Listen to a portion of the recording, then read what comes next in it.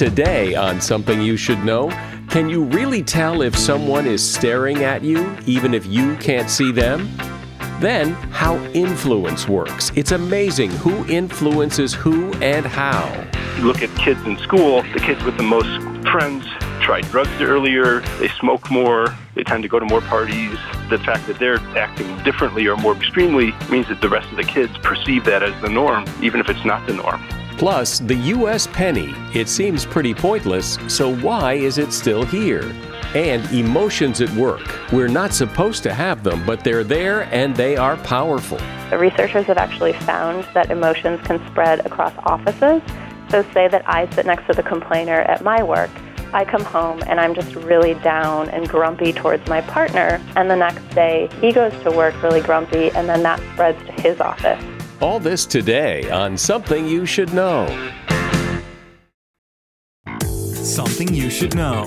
Fascinating intel, the world's top experts, and practical advice you can use in your life. Today, Something You Should Know with Mike Carruthers. Hi, welcome. Here's a question for you, although I think I already know the answer. But the question is, have you ever had that sense that you're being watched? That someone you can't see is watching you? Maybe someone behind you is staring at you, or someone somewhere is looking at you, but you can't see them. Well, scientists have looked at this, and it appears that that feeling of being watched is all in your head. Here's what appears to be going on. There's something called confirmation bias. So you remember those moments when you turned around and saw someone staring at you, but you've forgotten all the times when you turned around and no one was staring at you. Or someone might have been watching, just not with the intention that you think. For example, a sudden movement by you could have triggered an unintended glance from a stranger. There's also something called the spotlight effect. An example of this is when a person goes to the gym for the very first time, they feel like everyone is staring at them, but they're not. Usually they think you are watching them. And then there's just an overactive imagination. When your imagination thinks someone is watching you, your brain constructs a story to explain it. But in any event, no one has ever shown that humans have the ability to sense when someone is looking at them. And that is something you should know. Obviously, you're aware that other people influence you and your behaviors. But it goes on a lot more and a lot deeper than you probably think. You're part of networks, different social networks, not just online networks, but in real life too. And all these people and all these networks are influencing you, and you're influencing them in subtle and often not so subtle ways. Matthew Jackson is a professor of economics at Stanford, and he's author of a new book called The Human Network: How Your Social Position Determines Your Power, Beliefs, and Behaviors. And he joins me to give a peek behind the curtain and reveal how all this influencing works and your part in it. Hi, Matthew. Welcome. Thanks, Mike. It's wonderful to be here. So in broad strokes here, explain how this works. We're sort of embedded in networks, and we always think of networks like Facebook and Pinterest and Instagram, but we're in constant contact with other people, everyone around us, and they are the people that influence us in terms of they get us jobs, they help form our opinions about whether to vote, and all this is sort of going on constantly, and we're not necessarily aware of it, and we're very social animals. We naturally imitate and are in constant contact with other people.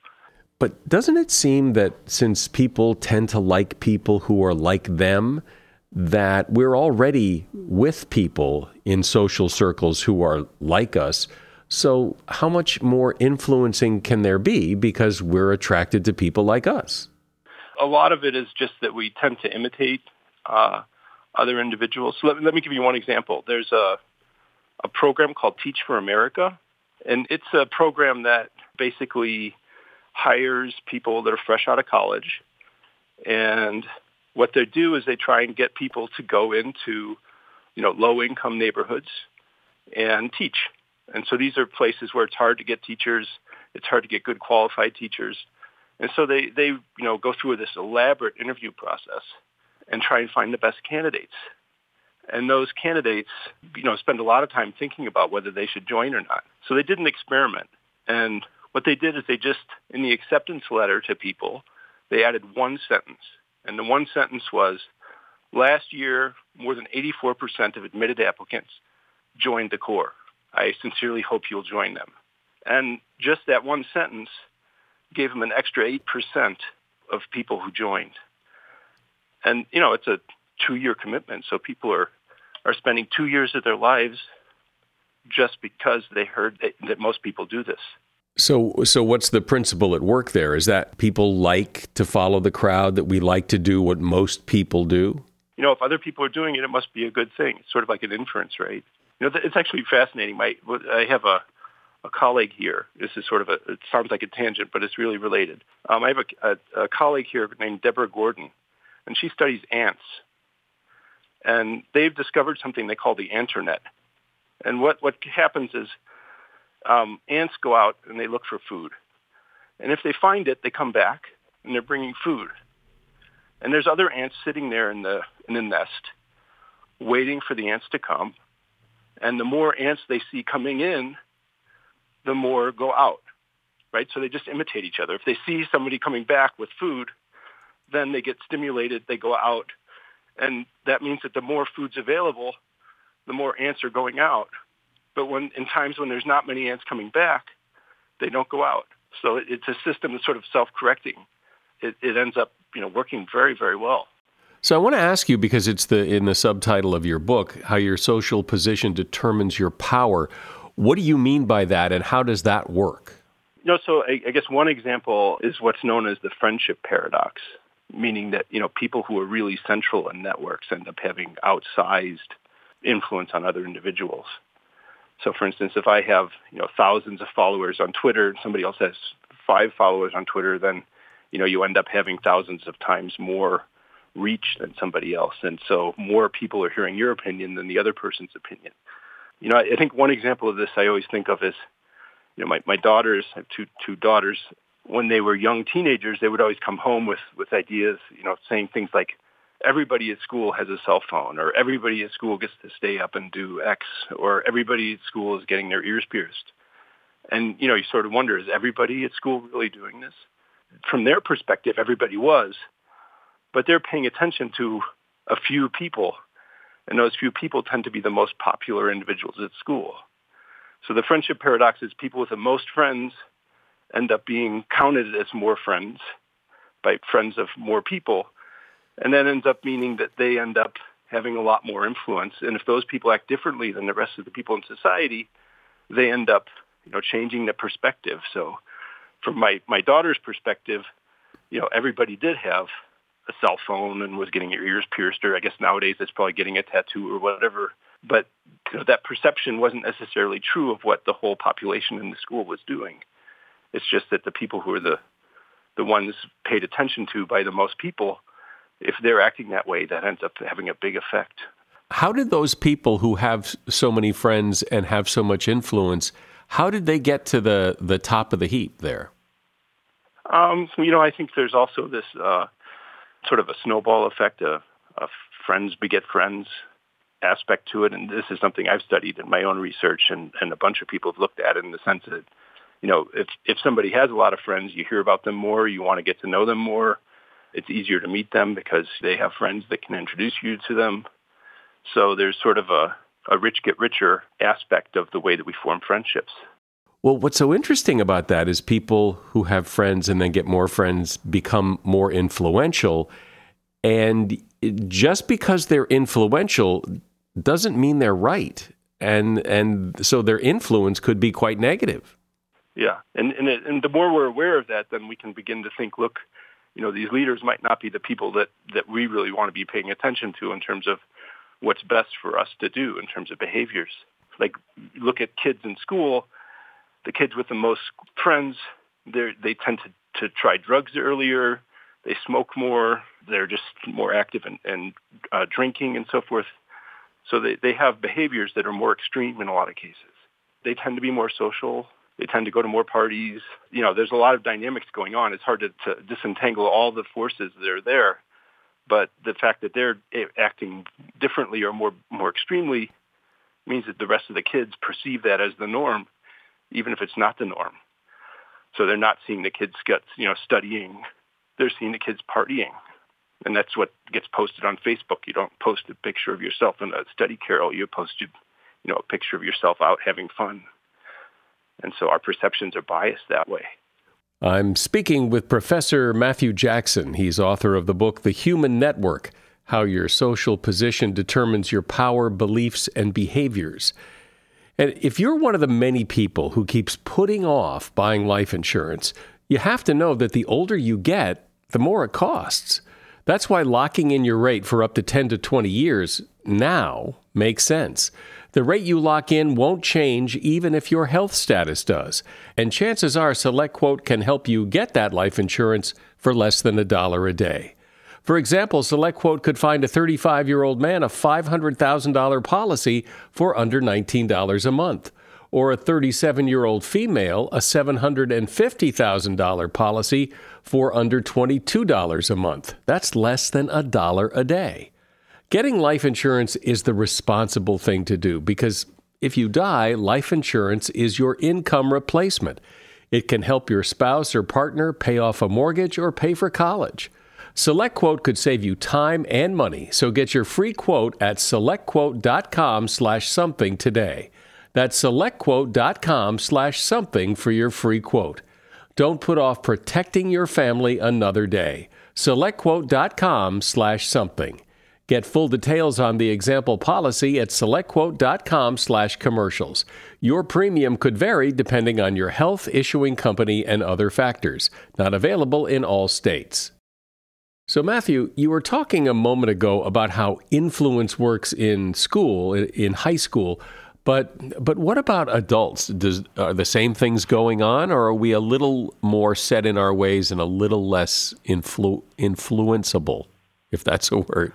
So here's an example of, I think it's easy to underestimate how much we're influenced by our friends, but there's a group at Facebook, actually, of a series of former students from Stanford, and they looked at people's decisions to buy houses, right? So this is a major investment, huge amounts of money you're putting on the table. And what they found was we imitate our friends there, too. So take me in California, look at one of my friends in Boston. A 5% increase in that friend's house value would lead me, in terms of averages, to be 3% more likely to buy a house, and I would tend to pay a 3% more, buy a larger house.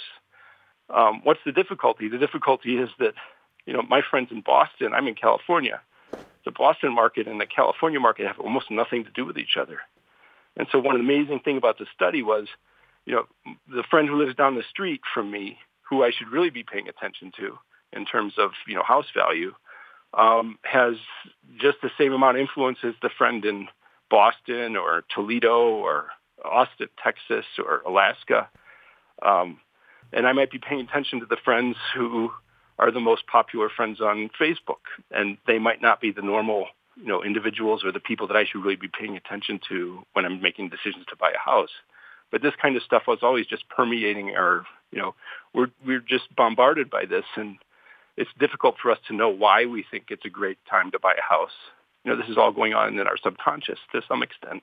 Isn't that interesting that somebody buying a house in Boston would influence you, and even more interesting that you don't really know it. It's subconscious, but it 3% is not a huge influence, but it's still an influence. Yeah, 3% is not that much of an influence, but when you start adding up all my friends, it ends up meaning that I get bounced around a lot by what's happening to my friends. Yeah, it's a huge effect. I guess one of the other really big example is how we get our jobs, right? Most of our jobs are through referrals, not by applicants. There's a fascinating interview with a corporate recruiter, and they, go into sort of how they find people. They call people who just randomly apply, they call them homers. They call them Homer after Homer Simpson because usually they have very little qualification for the job, and if they do get the job, they tend to flake out and not last long. Whereas they call the people who are really qualified, they call them purple squirrels. And they call them purple squirrels because they're very rare, they're hard to find. I mean, and almost all of those people actually come through referrals. And so, if you don't have a friend who's well employed, it's difficult to get jobs.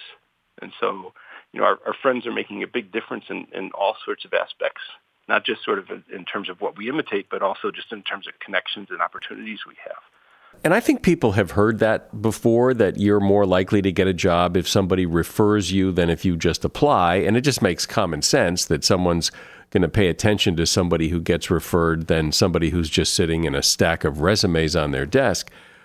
But as you make the point, you can only be referred if you have somebody in your circle of influence who can refer you. Yeah, exactly. And then when you begin to look at the numbers, then what you see is that you can be at high employment, but there can be pockets where there's a whole community that's unemployed. And it's not just because there aren't businesses in that area. It's because they're all friends with each other, and none of those friends tend, if none of my friends are employed, then I don't get employed. And if all my friends are employed, then it's a lot easier for me to find a job. There was actually a fascinating study that was done of how people got jobs after World War I. And this was done by Ron Lashever. And what he did was, the U.S. Army had, before we entered the war in First World War, it had like 300,000 people. And then it went up to 4 million people by 1918. So, they had to get a huge number of people into the Army. So this was a massive draft. And the way they put companies together was they randomly picked groups of 100 people. They put them all together. And then these guys, were in the trenches together, literally. So they became best friends. And so it's sort of a unique opportunity to see people randomly put together and completely mixed. And then what he does is follow them, through the 1930s, and then looks at whether they get employed or not. And it turns out that whole companies tend to be more employed or less employed. So a 10% increase in the employment in somebody's company led to that person having a lot more job opportunities and a 4% higher chance that they're employed. So you get these huge correlations in whether people are employed or not just by whether their friends are employed. And the effect is lasting. This was like 10 or 20 years later that he was looking at this, and it makes a big difference. So, our friends are just so important in so many ways. How else, you've given some really good examples of how this is kind of happening behind the scenes. How else? Are there other ways, other things that are going on like this that we may not even be aware of? There's a lot of studies of sort of information flows that are quite fascinating. The way we learn about these things is from our friends. There's a study, there's the original Wisdom of the Crowd study. And this was a study that was done in 1907 by a guy named Sir Francis Galton. And this was sort of a fascinating study. So what he did was this was a poultry, just livestock and poultry fair in West England. And what you could do is you could go up and guess the weight of an ox. So they had this ox there, a prize ox. You could go up, you could guess the weight. And then, the person who got closest to the actual weight won a prize. So what did they find? You had 787 entries. The ox actually weighed 1,198 pounds. The average guess was 1,197. So the average of all these people was almost right on the mark, right? So somehow the crowd, the people together, if you could combine all that information, would just nail it. So collectively, people have a lot of information, a lot of knowledge, a lot of expertise. The question is, how do you get that together? How does somebody learn that? So if I'm at the poultry fair, I can start asking people and polling people. If I polled enough people, I could guess the weight of the ox and be very accurate. The problem is that, we're not averaging all our guesses. We don't have a bulletin board where we all post our guesses and then look at them. We're talking to each other, and I'm not talking to everybody. I'm talking to a few people. I tend to talk to people who think like me. And then out of those people, I tend to talk to the most popular ones. So I'm not getting that full view of the whole society's impressions. Well, that's kind of the theory behind the random sample of if you randomly poll people, you'll get a pretty accurate, if you randomly poll enough of them, a pretty accurate response. But if you're always inside your own little circle of influence and you poll those people, you're probably way off.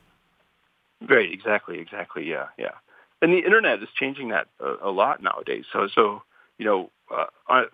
via the internet, we get exposed to a lot more information. So we have the opportunity to seek out a lot more information, to look at more sources, to do searches, to find out more things, and to come closer to polling people.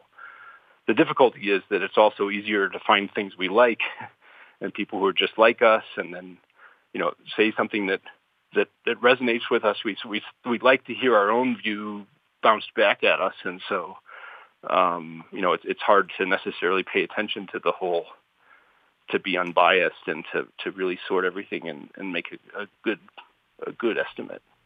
It does seem that compared to other creatures on the planet, that humans are more susceptible to being influenced than other creatures. And maybe that's just my perception, and maybe it's not true, but there does seem to be something unique about humans where we're able to influence each other with thoughts and pictures and things like that. What makes humans so special in that way? One thing is very special is that we can process abstract ideas and thoughts. So, for instance, you could describe a place you've been to. Say you went on vacation. You could describe the city. You could tell me what you ate. You could tell me where you went. You saw these amazing sights. And I can get an image of that in my mind, right? So you experienced it, and I experienced it vicariously. I listen to you, and I feel like I'm there.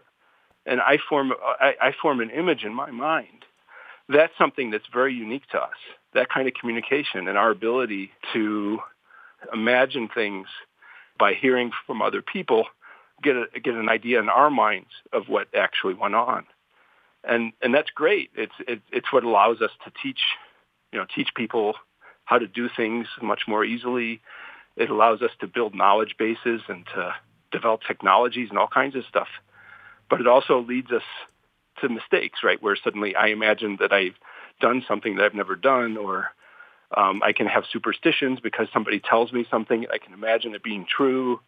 So it leads us down some strange paths as well. Well, I appreciate the insight into how influence works. It's especially interesting where it happens and we're not really aware of it. So I appreciate you sharing it. My guest has been Matthew Jackson. He's a professor of economics at Stanford, and he's author of the new book, The Human Network: How Your Social Position Determines Your Power, Beliefs, and Behaviors. You'll find a link to his book in the show notes. Thanks, Matthew. Well, thanks so much, Mike. It's really wonderful talking with you. When it comes to discussions about emotions in the workplace, I think the prevailing wisdom is that they don't belong together. You've probably heard the advice that you should never cry at work because if you're a professional, you keep your emotions out of the workplace, and crying and showing emotion makes you look weak and unprofessional.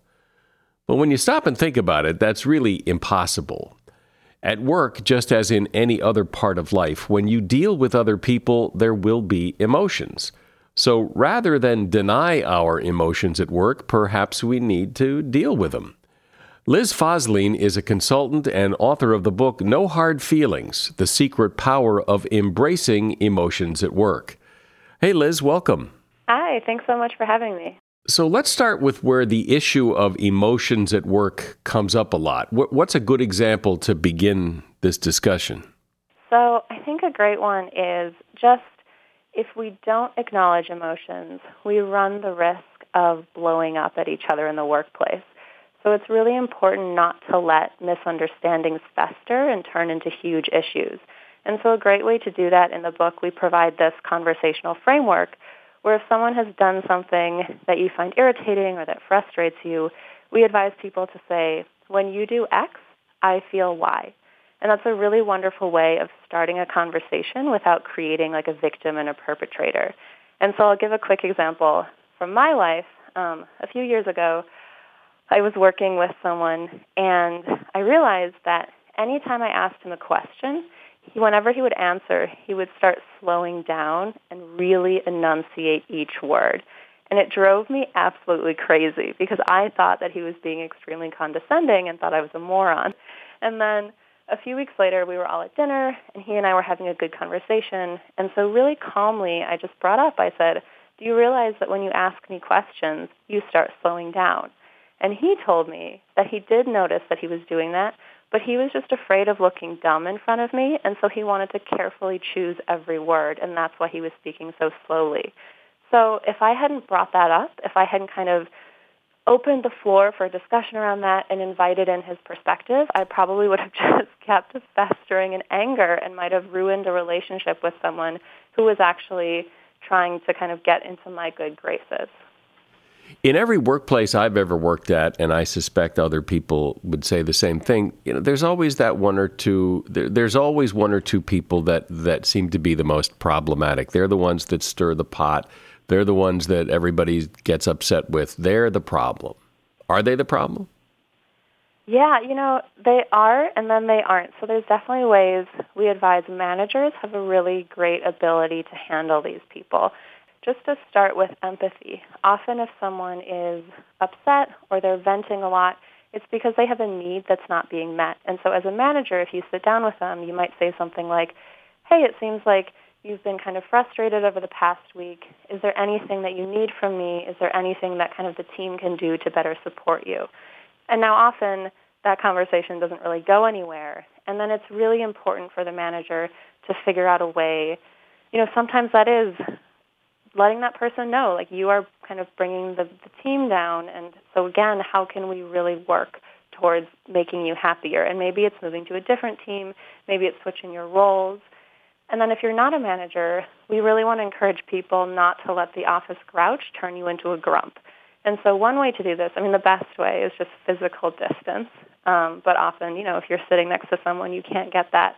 So then you can try something like, I think problem people, they vent a lot, and that can affect you a lot. And so responding to that by saying, hey, in that situation, what could you have done differently, or what are you going to do about it, is a really nice way of pushing them, one, towards action, and then secondly, kind of gently shutting down the venting. You mentioned the office grouch. Are there some predictable people like that? There's the office grouch and the office something else. Is there a predictable cast of characters in almost every workplace? We talk about the grouch and then the slacker. So this is someone who's not upholding their part of the project. I think everyone has worked with this person at some point. And then the third person we talk about is the dissenter. And this is the person that always brings up issues without ever providing a solution. And so in dealing with slackers, there we think it's just really important for everyone to be accountable. So making sure that if you're the manager again, what everyone is doing and that you can check in on them, creating an open space in one-on-ones for people to maybe gently bring up, hey, I'm not feeling like this person is being as supportive to the bigger project as possible. With dissenters, again, these are the people that are just always criticizing. There we advise people start using a practical suggestion. And this is, you cannot bring up a problem unless you propose a solution afterwards. So for the dissenter, instead of saying, hey, I think there's a huge issue with this, and then I'm silent, which is not really constructive to the larger conversation, I have to say something like, hey, I think there's an issue with this, and here's one way that we might be able to solve it. There's also the guy in the office, I don't work in a big office anymore, but when I worked with a lot of people, there's always that complainer. Everything's a problem. Everyone's a jerk. Everyone's just... It isn't a problem. They're not verbalizing problems so much. They're just complaining about the way things are.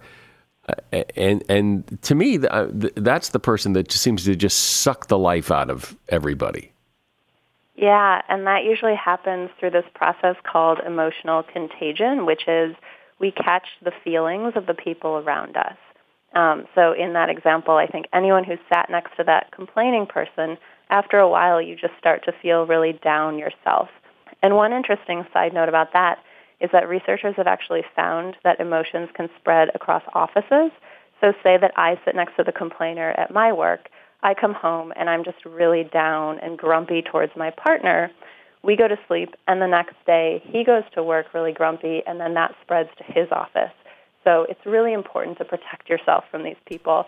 The best way to do this is physical distance. So if you can get up, go for a walk. Another way is just what we call building an emotional flak jacket, and that's keeping a file of positive feedback that you've gotten. If someone thanks you for something over email, screenshot that, save it somewhere. And so if this person is bringing you down, just reference that file, and it might be a nice way to pick yourself back up. And then kind of what I mentioned earlier, if they're complaining, pushing them towards action and trying to shut down that venting by saying, what could you do differently? How can we improve the situation? But it does seem, my experience anyway, it seems that those people, that's the way they are, and to try to change them seems somewhat pointless. And, I think the other factor is that it's not really the coworker's job to try to change somebody typically, is it? Yeah, I think it's still worth it as a coworker or as a manager not to make that assumption right off the bat, but to start with, especially if you're the manager, trying to understand if there's anything you can do to improve their situation, and then that might improve their mood. So a lot of emotions, we experience them because there's a need behind them. And so I was leading a project once, and I realized suddenly I was extremely irritable with everyone around me. So I'd become one of these constant complainers. I was grumpy, I was feeling blue. So I went for a walk around the block and kind of took a few deep breaths. And what I realized is that we had a big deadline coming up, and I was irritable because I was anxious, and the need behind that anxiety was that I just needed to know that we were going to meet this deadline. And so once I had understood that, and again, this required a lot of kind of internal reflection on my end, but once I had understood that need, I was able to go back to the team and say, hey, I'm worried about the deadline. Is there anything we can cut that's not necessary just to make sure that we're in a good place ahead of the deadline? And once we'd had that conversation, I found that my irritability went away. And so again, as a coworker, as a manager, helping someone get to a place where they understand what that need is, and then working with them to help them feel better at work, or work on projects that make them happier. Inevitably, it seems that in every workplace, sooner or later, if you work there long enough, there's going to be some emotional outburst. The emotions are going to rise to the surface. Something's going to happen. Somebody's going to lose it. Somebody's going to get really angry. Somebody's going to start crying. What's the advice then? What's the first aid advice when that happens? Do you just let it pass and get back to work? Do you deal with emotions? Do we all hold hands and kumbaya? What's the advice? Yeah.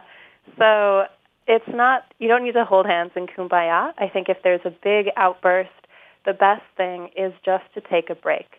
So we are really against the advice, never go to bed angry. We always say go to bed angry. Sometimes you just need to calm down, and sometimes sleep, getting a bite to eat, going for a walk, all of those things can kind of help you return to a place where you're not going to be as influenced by the strong reaction that you're having.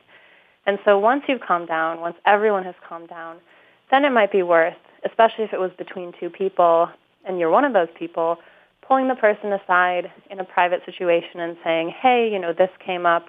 I'm curious to understand why you had such a strong reaction. And again, this is trying to get to the root of the issue in a way that's unemotional. So speaking to your emotions without getting emotional about them. But if you find yourself constantly getting into these kind of, if you're bickering with someone or just the conversation with them doesn't seem to be working, then we advise really just focus on the task at hand. So if they email you, just focus on giving them the edits back, being as cordial as you can to avoid falling into these traps of, again, personality conflict. Are there things people can do to prevent problems from happening in the first place? Much of what we're talking about is to deal with emotional issues when they come up at work, but wouldn't it be great if we could prevent them from coming up in the first place? So can we? Yeah, so there's absolutely preventative measures. One of the things that we've seen work best is if teams at the outset of a project, they take just half an hour to sit down and have everyone fill out what we call user manuals. You can also think of them as how to work with me guides for each person. And this is a chance for people to answer questions individually, like, are you more of an introvert? Are you more of an extrovert? Do you prefer to receive critical feedback in person, in front of the group, on email, so you can kind of digest it by yourself and then control your emotions a little more? And doing this and then having an open discussion around that. Or, for example, if we experience a lot of conflict, how do we want to resolve that? So setting these expectations and having a better understanding of different people's work preferences at the beginning can do a lot to avoid miscommunication and conflict down the road.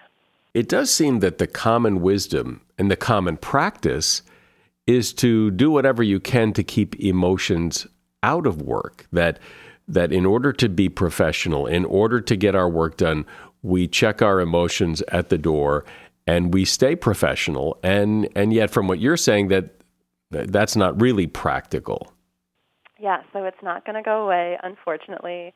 We are all going to experience emotions at the workplace. And part of the idea behind why it's so important to acknowledge them in the moment and not continue to suppress them is really so that we don't have these big outbursts. And I think part of the reason that there's such a stigma around letting emotion into the workplace is that currently we only see it come out in these big explosive ways, right? Like someone maybe bursts into tears or someone just suddenly starts yelling at someone else. And those are all just indications that the office place hasn't been designed, that people are not emotionally fluent, and so they don't know how to address these issues when they're still small and are not going to blow up into a huge problem. So really important to acknowledge what you're feeling immediately, and then once you're calmer about it, either have a gentle conversation with someone, talk to your manager about it, or sometimes it's just reflect internally, what can you be doing differently to set yourself up more for success and for sustained well-being. And that might be you need a day off. It might be you need an evening off. You need to have a conversation with someone. But I would really encourage people, when you feel strongly, take a moment to reflect on why you might be feeling that way and what you can do about it. Where does this advice come from? Is this just from your experience or theory, or how do we know this works? So my co-author, Molly West Duffy, and I, when we first set out to write this book, we actually started with a pretty comprehensive look at the academic literature. So we spoke to professors at Berkeley and then flew out to Boston, spoke to people at Harvard Business School, who then pointed us in other interesting directions. So it starts really at the core with the research and what well-designed experiments show. And then after that, we spoke to about maybe 50 to 100 executives at tech companies, Fortune 500 companies, startups, just to see, given the research, what are people actually applying in the workplace and what's really working. And then in the book, we pepper in our personal experiences, but we really tried to make this research-backed practical advice. And what does it mean to be working? What's the goal here? What's the benefit? What's the outcome? Why are we doing this? Yeah, so Molly and I both had experiences early in our careers where we had very stressful jobs and we didn't acknowledge our stress, and we also didn't know what we could do about it, whether that be asking our manager to switch up our roles a little bit or just practicing emotional self-care, again, not getting too invested in your job, taking an evening off, maintaining your personal relationships. And so we both had our emotions manifest as physical symptoms. I started getting horrible headaches. Molly experienced numbness in her right eye because her muscles were so tense. And so the goal of talking about emotions, accepting that they're going to be in the workplace, is really to help people have sustained success. We want to help people prevent burnout. We want them to be happier at work so that they can be more productive and ultimately contribute more to society. We really want to lower turnover rates and just make people find situations a little less scary to deal with. Well, it's interesting to talk about a topic that for a lot of people is a non-topic, or they feel shouldn't be a topic, or is a topic to be ignored. But the fact is, people will have emotions at work, and it's good to understand how it all works. Liz Fosslien has been my guest. She is a consultant and author of the book No Hard Feelings: The Secret Power of Embracing Emotions at Work. There's a link to her book in the show notes. Thanks, Liz. Yeah, thanks so much. Bye. A penny doesn't buy what it used to. In fact, a penny doesn't buy anything anymore, and it should probably just go away.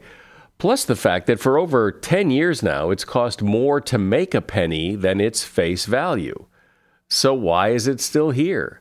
Other countries like Canada, New Zealand, and Australia have gotten rid of their lowest denomination coin, but we still in the U.S. mint millions of pennies every year. Why? Well, there hasn't been any serious effort to kill off the penny in years. And, well, the zinc industry is a big reason. A penny is actually 97.55% zinc and only 2.5% copper. So the zinc industry is very invested in keeping the penny around. In addition, the penny has its own lobbying group called Americans for Common Sense, CENTS. So far, they've been very successful at keeping pennies in our currency mix. And that is something you should know.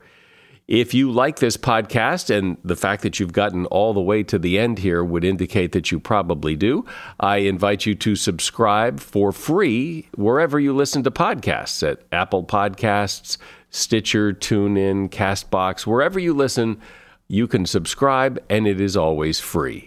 I'm Mike Carruthers. Thanks for listening today to Something You Should Know.